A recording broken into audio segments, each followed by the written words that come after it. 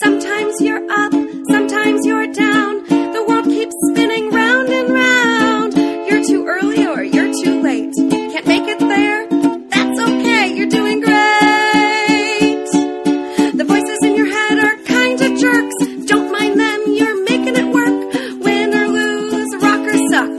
Here we are, we showed up. You're doing great, great, great, great, great, great, great, great. Try your best, keep it real. Making room for all the feels. You're doing great.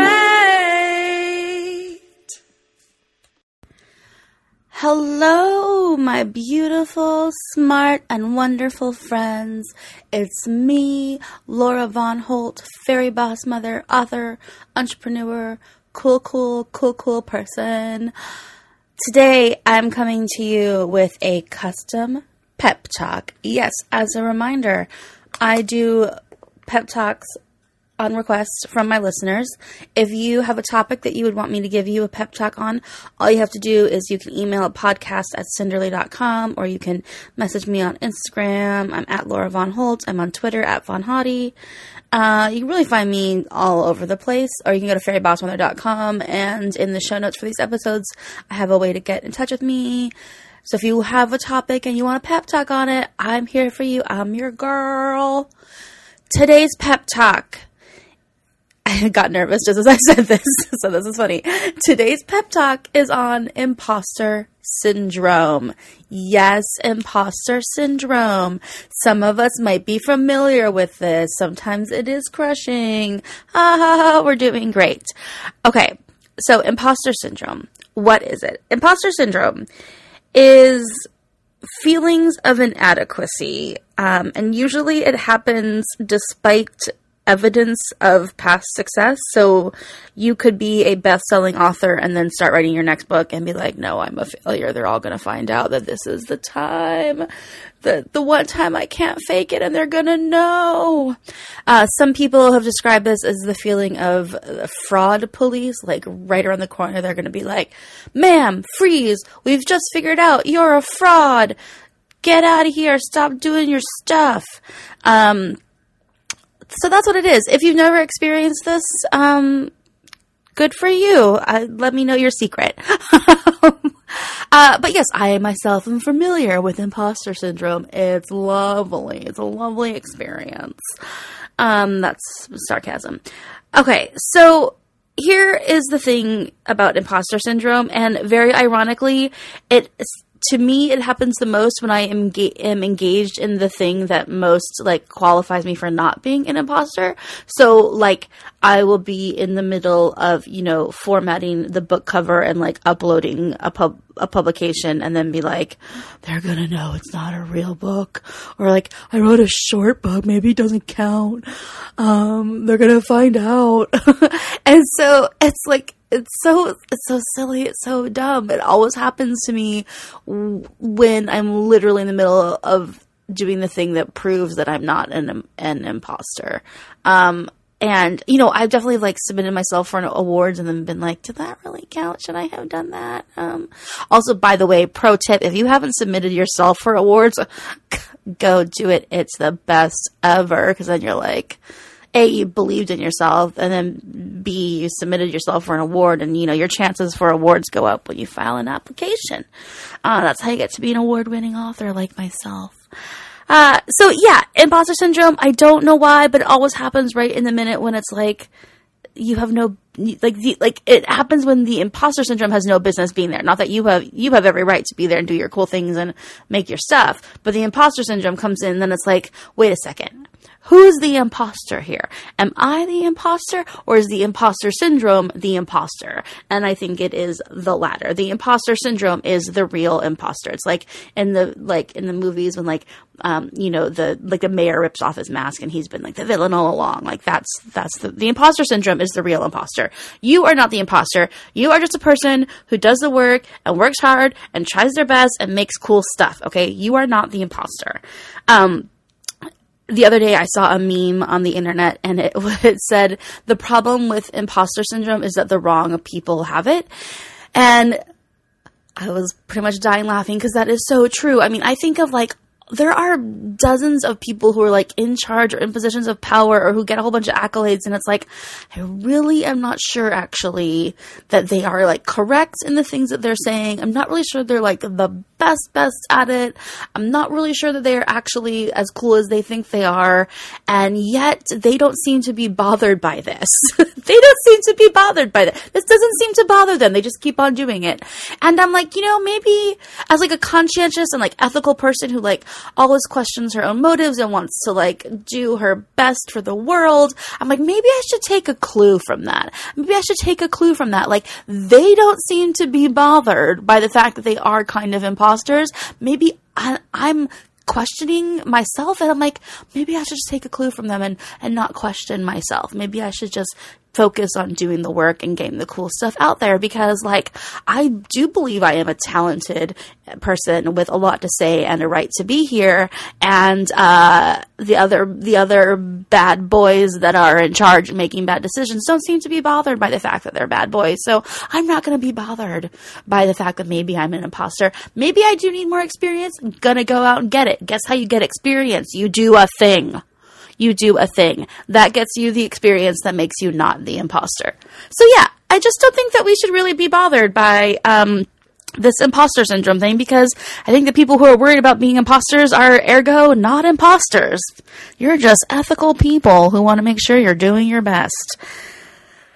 And then, so the other thing, about the imposter syndrome is that, like, imposter syndrome is just the devil. Okay, and I don't mean that in like a purely Christian sense. I mean like, as in like the devil, our enemy, a demon who is just out to get us. And the truth is, we don't have time for demons. We don't have time for demons. I looked at my calendar. The devil is not on my schedule. We just don't have time for it, because we are cool people doing cool things, and we are busy doing these cool things, and we just need to get our cool things done and out in the world. Because like I said, you learn from experience, and the only way you can get experience is if you're just doing the damn thing. The other thing that I want to say is that, like, okay, so yes, imposter syndrome is the demon. We're too busy. Other people who, like, should feel like they're imposters do not. Whatever. And when I get in, like, my head and, like, a deep spiral of, like, I'm not worthy. I can't do it. It's a fake. They're gonna know. Someone's gonna read it and be like, go home, little girl. You can't be here. I then have to ask myself, and I have to ask all of us this question. Is that the hill that we really want to die on? Like, is that really what we want? Is that really what we want to do? Is that really what we're going to do here? Are we really going to sign ourselves up for being like, I am unworthy, I am undeserving of success, I am ill-equipped for opportunity, my work is inconsequential? Is that the hill that we want to die on? Do we want to just like plant our flag and be like, oh, let's sit here and say these things about ourselves? And I think the answer is no. That is not the hill we want to die on. That is not how we want to spend our limited time on this planet. We don't want to think that. We don't want to be that. We don't want to be like, oh, my stake in the ground is that I'm useless. No, we're not doing that. And we're not going to keep on doing that. Because what I want to say to you is that you do matter, and your work does matter, and you are worthy, and you do deserve success and opportunity. And we have to remember not to day Satan. We are not going to plant our flag in the ground and call ourselves useless. We are busy. We are going to take that flag, and we're going to keep on marching, and we're going to keep doing our cool stuff because we're cool people. All right, so we're just not going to die on that hill, and that hill also, that's the kind of thing where you're like, oh, this is an impossible hill. I can't possibly climb this. I'm just useless and undeserving. That hill is like a molehill, and imposter syndrome helps us make mountains out of those molehills, so then all of a sudden these like little stumbling blocks of self-doubt become like huge mountains that seem impenetrable and like unclimbable. That's a good word. And we're just not doing that. You guys, we're just not doing that anymore. We can't do it. We don't have time for it. It's going to be a new decade. We're just over it. Okay. We're not doing this imposter syndrome thing. We're not flagellating ourselves on like our unworthiness. We're not being scared anymore. We're just not doing it. I'm over it. We're not doing it. All of us together, we're not doing it. We're over it. And the reason why we're not doing it is because if you're writing to me and telling me that you want to talk about imposter syndrome, I know that you are a cool person engaged in cool work, because then I can look back at your links and see what you're doing. And I know you're really great. I know you're really great. And the truth is that, like, we are doing great and cool things, and how we get to keep being great is we keep doing these great and cool things. So how we get past imposter syndrome is that we keep doing the work. Like I said, you can't get experience unless you're doing the cool thing. And the cool thing, doing the work, doing the thing, is what gets you past the imposter syndrome. It's like everything is like that Churchill quote of, like, if you're going through hell, just keep going. But literally it is. You have to just keep doing the work. And then you're going to finish the work, and then you're going to have a success to prove to yourself that you do deserve to be there. And then the irony is, the next time we do something, we're going to look back at our past successes and be like, oh, maybe that was just a fluke. Maybe that was just down to luck. Maybe I lucked out on that one. I just lucked out on that one. And no, actually, no, that's not true. It was not all down to luck. It was down to pluck. It was because you were a cool person who plucked themselves up, got your stuff together, learned what you needed to learn, did it, and got it done. It's not down to luck. It's down to your pluck. You guys can quote me on that one.